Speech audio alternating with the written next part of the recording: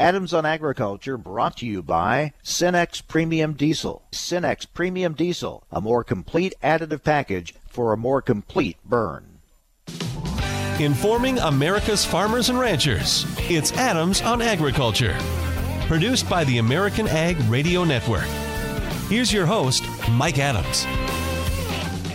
Hello, everyone, and welcome to Adams on Agriculture. Thanks again for letting us be part of your day. And here's what we'll be talking about today. We'll talk with the Senior Vice President of the U.S.-China Business Council. A lot of news today about China evidently agreeing to roll back tariffs. That's certainly a positive step if that's the case. We'll find out what Jake Parker is hearing and what he sees ahead for these U.S.-China trade negotiations. Dale Moore, Executive Vice President of the American Farm Bureau Federation, will join us to talk a number of ag issues.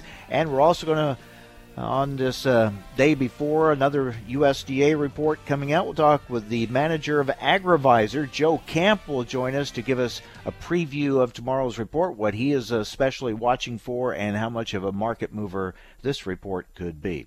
But we're going to start it all off today with Jerry Hagstrom with the Hagstrom Report. Jerry, good to have you back on. Well, it's nice to be talking to you. It's kind of a quiet week in Washington, with the House of Representatives not here this week, so it's good to have a bit of a break from Hill activity. But of course, there's plenty going on in Washington. It's not a totally quiet time based on other activities outside of agriculture, right? No, well, that's true. I mean, there's a report almost every day about trade. Perhaps the most interesting of the moment is that Richard Neal, the chairman of the Ways and Means Committee in the House, got back yesterday from Canada saying that he had had good conversations with Canadian Prime Minister Justin Trudeau, and that the Canadians are as determined as the Americans that the Mexicans will enforce the labor provisions in the agreement. It seems like they are edging closer and closer to bringing up the USMCA in the House, although House Speaker Nancy Pelosi said it could be until next year. But she said that in the context of saying that the House is moving towards a yes on the agreement. But we are hearing and seeing U.S. unions weigh in more, and we've seen some very high-profile Democrats, Dick Durbin and others, kind of speaking out on some of these issues. Kind of makes you wonder if this all of a sudden gets slow-played a little bit with the calendar shrinking for this year. Yes, that's right, especially because there's so much else going on. I mean, there's impeachment, but perhaps even more important is the need to get an agreement to fund the government. The current continuing resolution will expire on November 21st. Now, the House, as I said, has been out this week, and we just have a report that the top people on the appropriations committees will meet on Tuesday night to try to talk about where they're headed with this. But there's still a probability that there'll just be another continuing resolution and maybe not a bill to fund the government until Congress leaves for Christmas. Meanwhile, an interesting Supreme Court case is they're looking at clean water, groundwater pollution, and this could have big impact on agriculture depending on how they rule. Yes, any Supreme Court case can have a big impact because, of course, the resolution of it is nationwide, and there are just so many of these conflicts over water all over the country. Particularly in Iowa, which is so interesting because there you are really pitting farmers in a farm state against the urban residents who are complaining that their drinking water has been damaged. Yeah, this case kind of centered around discharges from a wastewater treatment plant on the island of Maui. We understand some Supreme Court members have expressed concerns about pollution reaching navigable waters through groundwater, but they're also concerned about residential septic tanks and kind of hesitating to give a blank check to EPA and would cause a lot of homeowners all of a sudden have to have a permit from the government.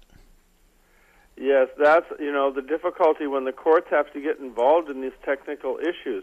It's much better if the technical agencies can handle these matters rather than the courts.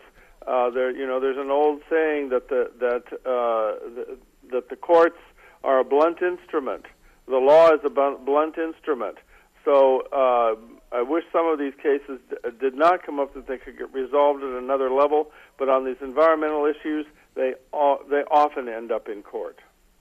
What are you hearing on the bill to reform the ag labor situation, the H-2A visa program?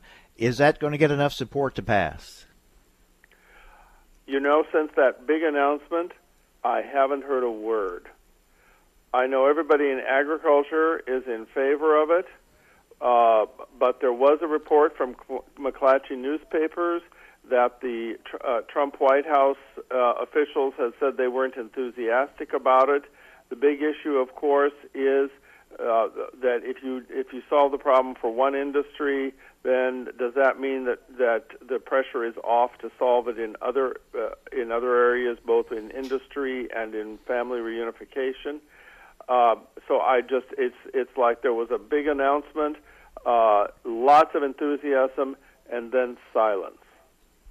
Yeah, it's always my concern, and we've seen this happen and bring about a lot of nothing getting done. If you can't fix everything, don't fix anything. And here's a chance to actually fix something. I would think that would be a good model to use to try to fix other areas of this. Well, that's the argument that the farm groups are making, and the incredible thing is that they have industry behind this, and also the United Farm Workers. So it's an extraordinary thing when you see the UFW officials standing up there with industry, shaking hands with people that they're normally in conflict with. It's really a great day, and I just wish it would happen. To me, one of the strongest arguments on this issue is that more and more American companies, particularly from California, are making investments in Mexico where they can get the labor. And that means that we import the food and we don't create as many jobs in the United States. Yeah, you got some bipartisan support. You got some, as you said, groups that aren't always together on this wow, this is something that seems like ought to push forward and get done, but who knows? We'll see. It has its share of challenges ahead. All right, Jerry, as always, good to talk with you. And wow, that the calendar is getting short for Congress, right? When you have the holidays and everything, we'll see what they can get done. It sure is getting short. Just a couple of weeks before Thanksgiving, they'll be out for a week at that time. Then they'll come back. And, of course, there'll be pressure to leave town in time for Christmas.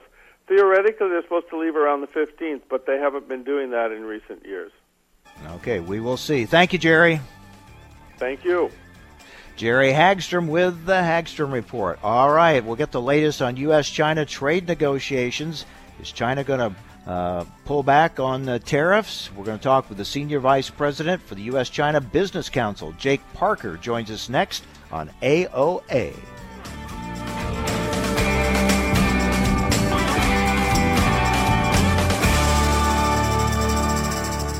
The sounds of success vary from person to person. Over to second in time on the first. Double play! Success sounds like this to a Credenz soybean grower. When you pick Credenz, you get a precise variety that fits your field. A variety built to work in your soil type and conditions with targeted traits for local pest and disease pressures. Earning the satisfaction of a successful soybean crop? That's smart. Talk to your authorized Credenz retailer or local BASF seed advisor. Always read and follow label directions. With Cenex Premium Diesel, you can count on a diesel that will keep your operation in top shape.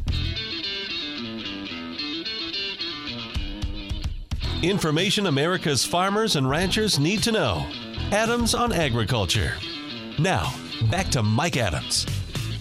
So a lot of reaction today about the word of China possibly rolling back tariffs, and that a more positive spin on U.S.-China trade negotiations. Let's talk about it with Jake Parker, Senior Vice President for the U.S.-China Business Council. Jake, thank you for joining us. What can you tell us about this latest move we're hearing about when it comes to tariffs?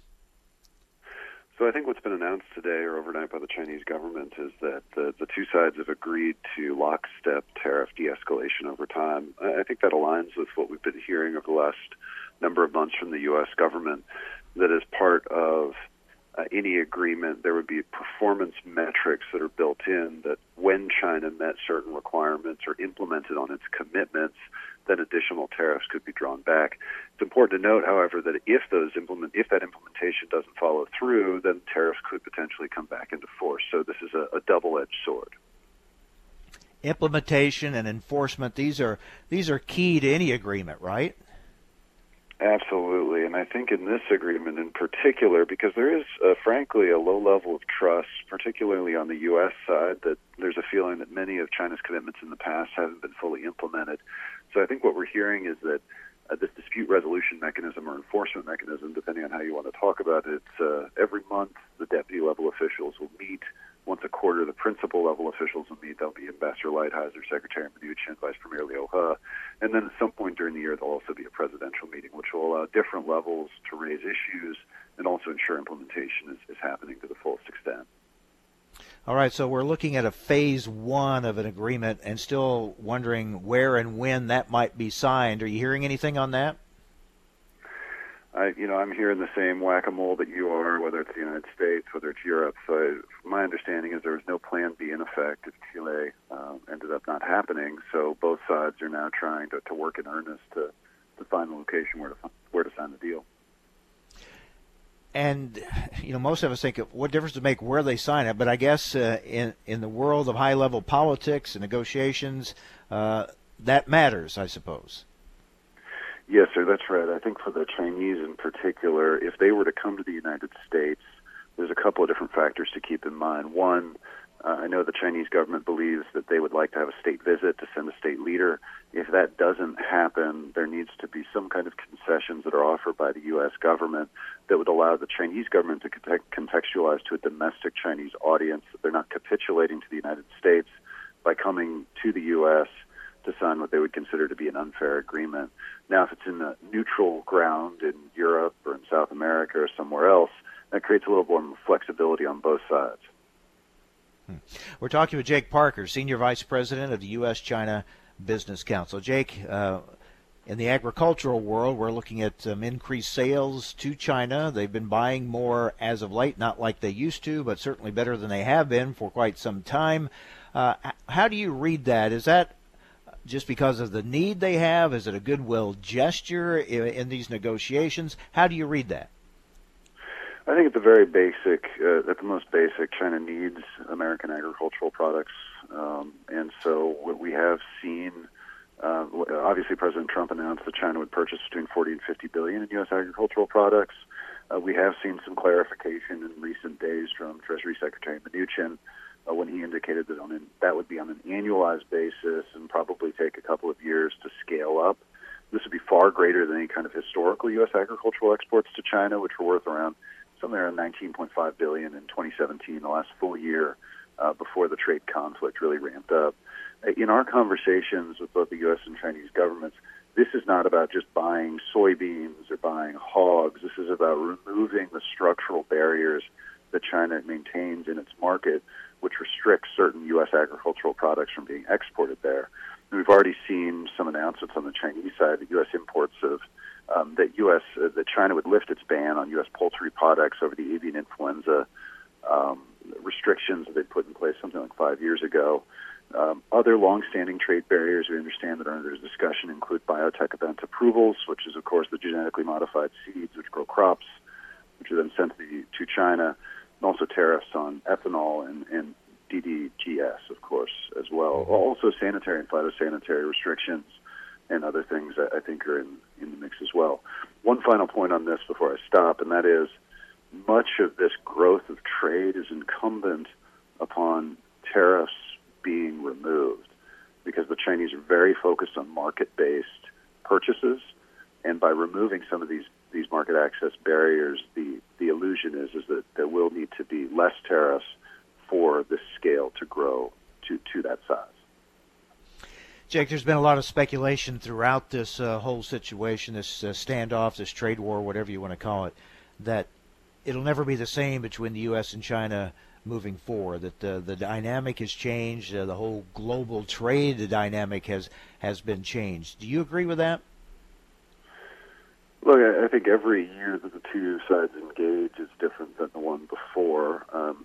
Ultimately, in the United States today, I think that the view on China has shifted a little bit. Over the last couple of decades, there's always been a thesis in the U.S. government that when China joined the World Trade Organization, they would become more market-oriented, they would become more competitive, and frankly, they would probably become more democratic. As that thesis has maybe proven not to be correct, it's caused a bit of a vacuum in how the United States deals with China today. So I think many in the U.S. government are struggling now with how we are going to engage with China in the future, and trying to come up with a new thesis of what China is and what it will become and how the U.S. and China engage going forward. All right, so hopefully we're going to get Phase 1 signed here sometime soon. What would Phase 2 look like? What would it include? So Phase 1, we're going to see agricultural purchases, we're going to see intellectual property rights protection, financial services liberalization, and something on currency. It wouldn't surprise me to see some kind of Phase 1.5 where we see additional kind of low-hanging fruit that are taken out or that are delivered, such as purchases of U.S. energy, maybe some movement on something like cloud computing. Phase 2 and beyond are going to be the really difficult issues in the relationship, the ones, frankly, that are very important to the U.S. business community that I represent.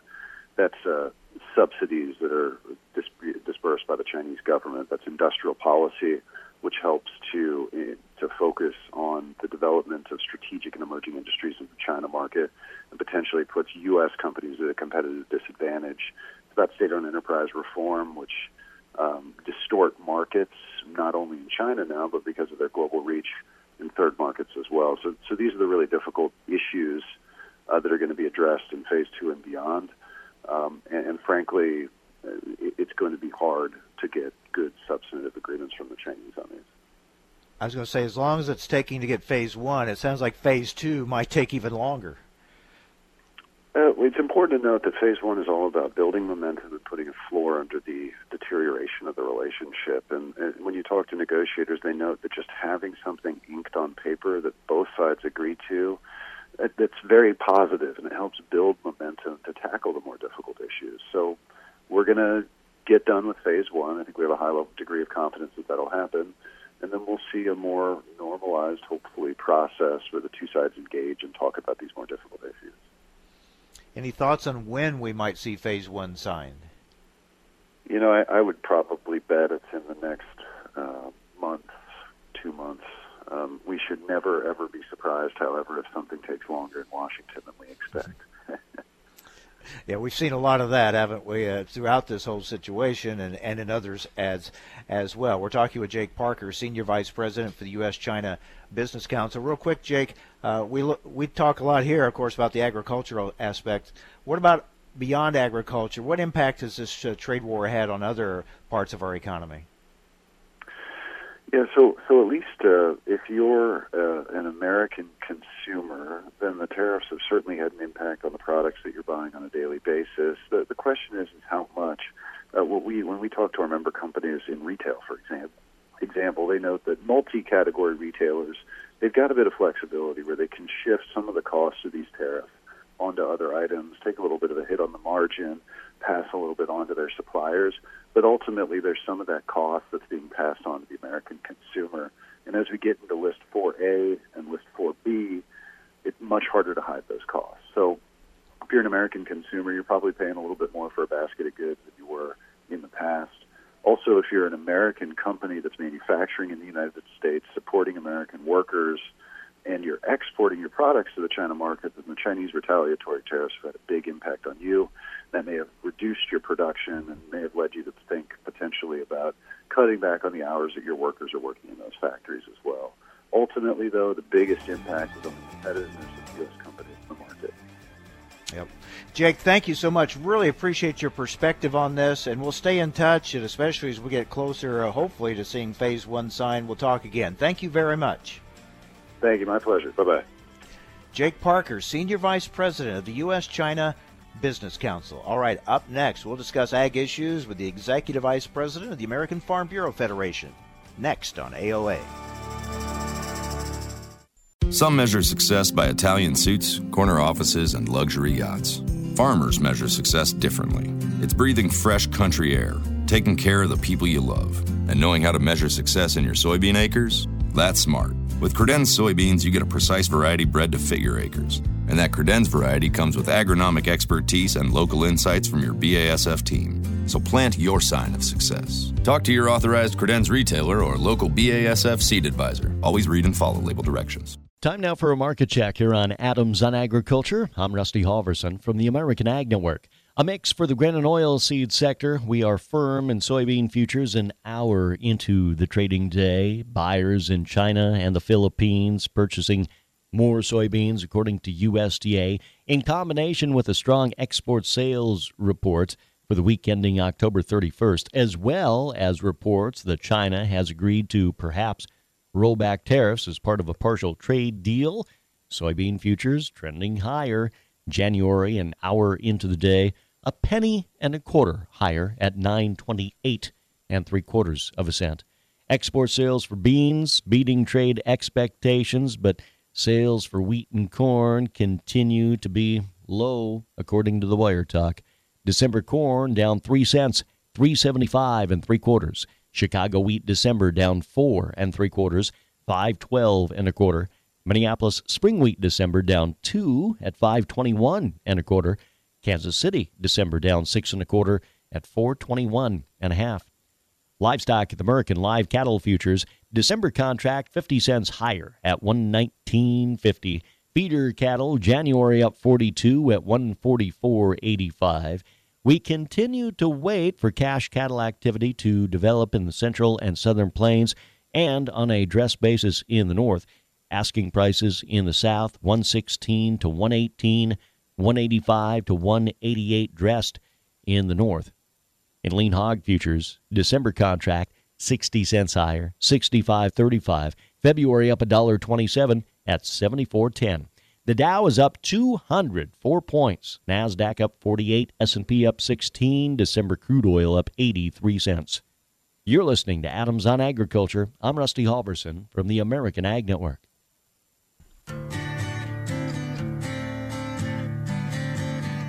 Information America's farmers and ranchers need to know. Adams on Agriculture. Now back to Mike Adams. Well, joining us now to talk ag issues is Dale Moore, Executive Vice President of the American Farm Bureau Federation. Dale, good to talk to you again. Thanks for joining us. Thank you, Mike. It's great to be out, and I just appreciate the opportunity, if at least virtually, to get out of D.C. for just a little bit. That's always a relief, isn't it, for a while? It is. No shortage of things to kind of keep one's head spinning in town these days. I always say I love to go to Washington, D.C., and I love to get out of Washington, D.C. How are you doing? I'm good. Let's talk about some of these issues. Big news today, of course, and we just talked about it in our last segment with the Senior Vice President of the U.S.-China Business Council, but what looks to be a positive move with on tariffs, U.S. and China, maybe a kind of a step forward, hopefully, right? That's what we're hoping. Again, you hear these reports and trying to sort out, the fact from the hopes and dreams that folks around the edges are trying to impart on the process. But I feel like from what we are reading, from what we are hearing, that we've got some real, concrete progress toward ending this trade war, at least making some progress toward the right direction, to kind of easing it down and hopefully getting us back on track with China. When you hear from Farm Bureau members around the country, and obviously representing a variety of ag sectors, so you're going to hear from a lot of them on different issues. What's the number one thing that you hear the most? Well, I'd say probably the two things. Obviously, trade, and I know you follow that extremely close, and that's one of the things that we hear about, whether we're talking getting USMCA the U.S.-Canada-Mexico agreement done hopefully this year. That's what it looks like we're heading toward. Getting the China situation resolved, and we are hearing that, here in just a week or two, the President Trump and his counterpart from China are to meet and hopefully sign an agreement on this first phase of starting to kind of unwrap the China trade war. And certainly the ongoing efforts, from Secretary Perdue and his team and the U.S. Trade Representative Office, to get some of these new market opportunities opened up or expanding existing opportunities, because, farmers and ranchers all across the country are feeling the impact of not only the trade wars, but Mother Nature just not being a very cooperative partner this year. Let's talk USMCA. You sound hopeful it's going to be voted on this year. I have concerns every time I hear, we've started hearing U.S. unions raise some concerns, and all of a sudden we started hearing more from some high-profile Democrats, Dick Durbin and others, kind of saying maybe we're not going to be ready to vote on this yet this year. We got some issues that have to be resolved, and then we don't know if we try to make changes if Mexico will go along with those changes, and all of a sudden you look at a very tight calendar. I'm beginning to wonder about this year. Well, Mike, I will tell you this. One of the things that in all the years I've been here, getting a trade agreement through Congress is never easy lift. It doesn't matter who is in the White House and who's got the majority on the Hill. All of those questions come up. I'm taking a positive, that glass half full look at this, in that when leadership among the Democrats in this case are looking at it and raising these concerns, when folks like the unions, who have been, frankly, fairly quiet throughout a lot of this in terms of, not the usual pounding on the table that they don't like trade agreements.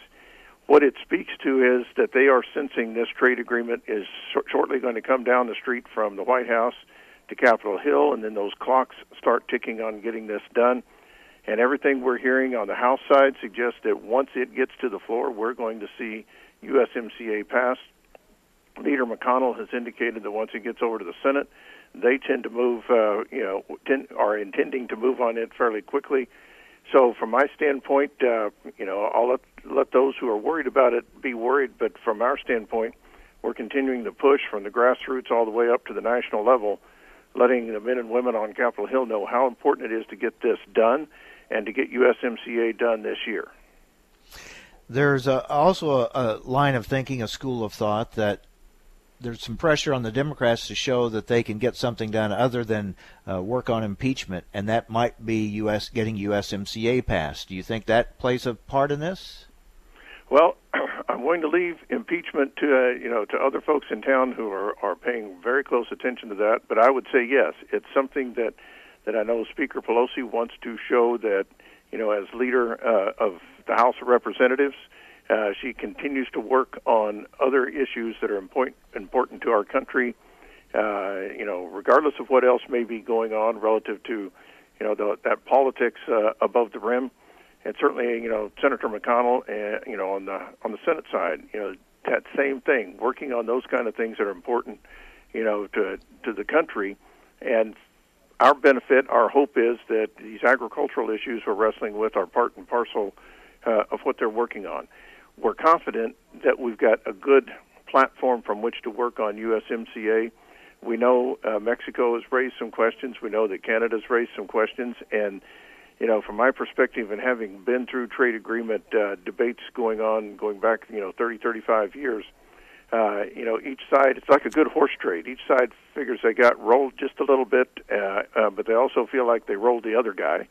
And so we're right in kind of that middle part where the tension, I think, is just about right for folks on both sides of the aisle, on both ends of the executive branch and Capitol Hill. They want to get this done so they can get back to working on other issues that tend to fall down into whatever, bucket, whether it's, party politics or policy politics, that they can work on that's a little easier to discern than these trade agreements. We're talking with Dale Moore, Executive Vice President of the American Farm Bureau Federation. Dale, there is a bipartisan ag labor reform bill that's been introduced. I know you've been looking at it internally there at Farm Bureau. Why has Farm Bureau not endorsed it yet, or will you, or where are you at in that process? Well, Mike, our board has met a couple of times and gone through this bill in very, very careful detail to understand everything that it represents. There are some things in that are positive, namely one thing that we've heard from all over the country is this process that would provide a pathway to legal status for the current workforce, because we know the data suggests that there are a number of workers in a lot of different industry sectors who are in the United States that may not be here legally, have the documentation necessary, and so forth.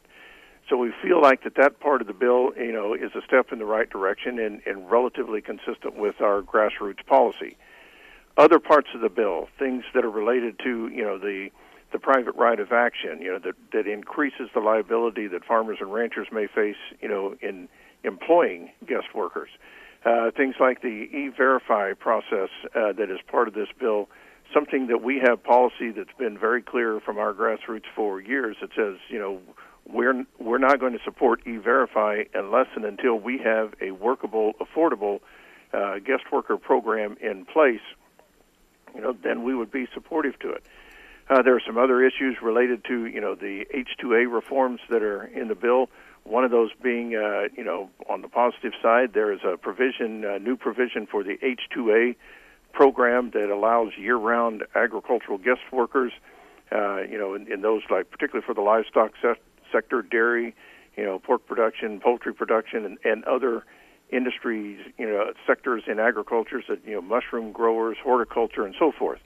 The problem is that they've put such a low cap on that it's not going to be near adequate to meet the needs of farmers and ranchers across the country, and so we've raised concerns about that particular issue. The bottom line, Mike, is we have indicated to folks that we cannot support the bill as it's written, but that we are working very diligently with not only the bill's sponsors and co-sponsors, but other members of Congress to bring some amendments forward as it goes through the process to try and bring the bill closer to Farm Bureau policy. But unless some of these changes are made, we're not going to be able to support it. All right, so a lot of ag groups have come out in support of it, and a lot of people have been wondering why Farm Bureau has not. So you've explained that well, and we'll watch and see how that process goes forward. Before we let you go, the effort to get broadband across this country more accessible, especially in rural areas, where do we stand on that? Well, we feel like we're making progress. Both the House and Senate have been considering legislation in that regard. We're looking for improved accuracy in the broadband coverage and the maps that outline, particularly in rural areas. I mean, Mike, you know this, as you've talked to enough folks out in the countryside, how much broadband connectivity, not just, at home or on the farmstead, but out in the fields, because of the way their equipment, operates these days. We want to optimize yield and lower the environmental impact and maximize, profits, something that every farmer and rancher needs these days. So being able to get broadband deployed more, probably not the right way to say it, more broadly out in the rural countries is a big focus on that. And one of the things that we feel like as we keep moving this forward, we seem to have a lot of bipartisan support for this effort. There's a lot of recognition on the importance of this with Secretary Perdue and his team in rural development. So as we continue to go through, this process, to keep working to get these improvements in, and also support the funding for the programs, particularly in USDA's rural development programs, to make broadband deployment more available, more affordable for those areas that may not have a lot of population to cover, but there's certainly a strong need for it in those areas. All right, Dale, it's good to talk with you again. Good to catch up. We'll talk again soon, hopefully. Thank you very much, Mike. Appreciate all you do to keep folks informed as to what's going on in Washington, D.C. Enjoy your break from Washington, okay? Yes, sir. Thank you. Okay. Dale Moore, Executive Vice President, the American Farm Bureau Federation. Interesting, Farm Bureau's concerns with that ag labor reform bill. All right, up next, a preview of tomorrow's government crop report. We'll talk about that next on AOA. The sounds of success vary from person to person. Success sounds like this to a Credenz soybean grower. Along with 43 new varieties this year, Credenz soybeans come with agronomic expertise from BASF. That means expert advisors who bring local insights on seed selection, management decisions, and crop protection options. Knowing the kind of success you're shooting for? That's smart. Talk to your authorized Credenz retailer or local BASF seed advisor. Always read and follow label directions. Information America's farmers and ranchers need to know. Adams on Agriculture. Now, back to Mike Adams. Well, tomorrow we get more numbers from USDA. As always, lots of speculation. Let's talk about it with AgriVisor manager Joe Camp. Joe, thank you for joining us. What are you especially focused on in tomorrow's report? Pleased to be with you, Mike. Quiet morning so far. We got the phones not ringing as much. That means the farmers are out farming. So it's this harvest pressure type storyline that's kind of weighing on the grains in the lead up to this report. Hopefully we can have something friendly to go on when tomorrow's numbers are released. First glance, we'll go to yield. Corn and soybean yields both seen just slightly lower on the previous report. Traders expecting corn to come down to something near 167.5 bushels an acre and soybeans down just fractionally to 46.6 bushels an acre. That could help tighten the balance sheet up, but we know there's another side of it, and that's demand, and there have been some issues with demand, particularly exports lately, that have somewhat worried coming into tomorrow's numbers. All right, all kinds of speculation. Many are saying they don't see much change coming from USDA in this report. What about you?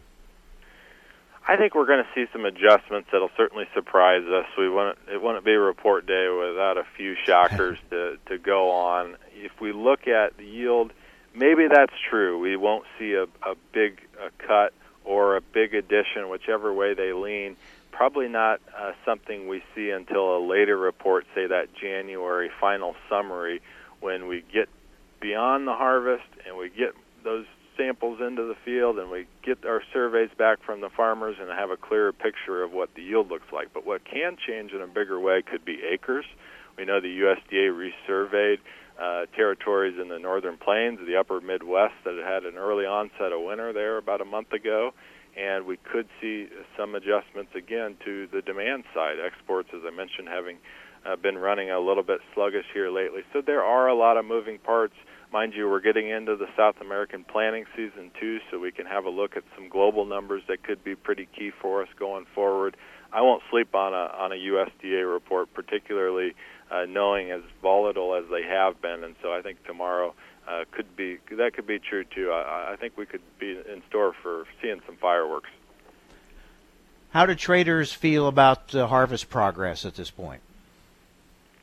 At first, there was a lot of worry. I mean, there's going to remain worry until we get the crop out, and there is going to be worry that there will be folks that won't get the crop out here in 2019. Corn that'll have to, stand in the ground until early next spring, unfortunately.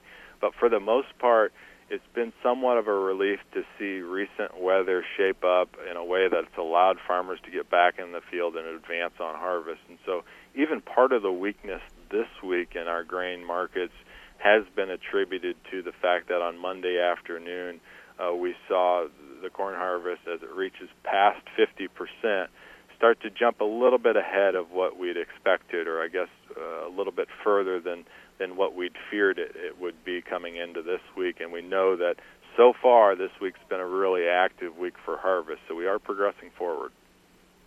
Let's talk about the China situation. If indeed we get an agreement, phase one of an agreement signed, and we don't know what all that would entail, but let's say it's positive, how much of a boost does that give to the market? I think a huge boost. There would be those out there that say, following a China deal, we're still going to see the world buy based off of needs, and even the top soybean buyer in China has diminished needs, whether we talk about African swine fever or having been stocked up from a big South American harvest, new relationships, et cetera, et cetera. I'm going to say that a phase one deal or a U.S.-China deal in general would be followed by huge framed contract purchases. So whether they need them or not, we're going to see the Chinese make purchases of soybeans and put them in stockpiles to make good on their promises that are going to be part of this deal.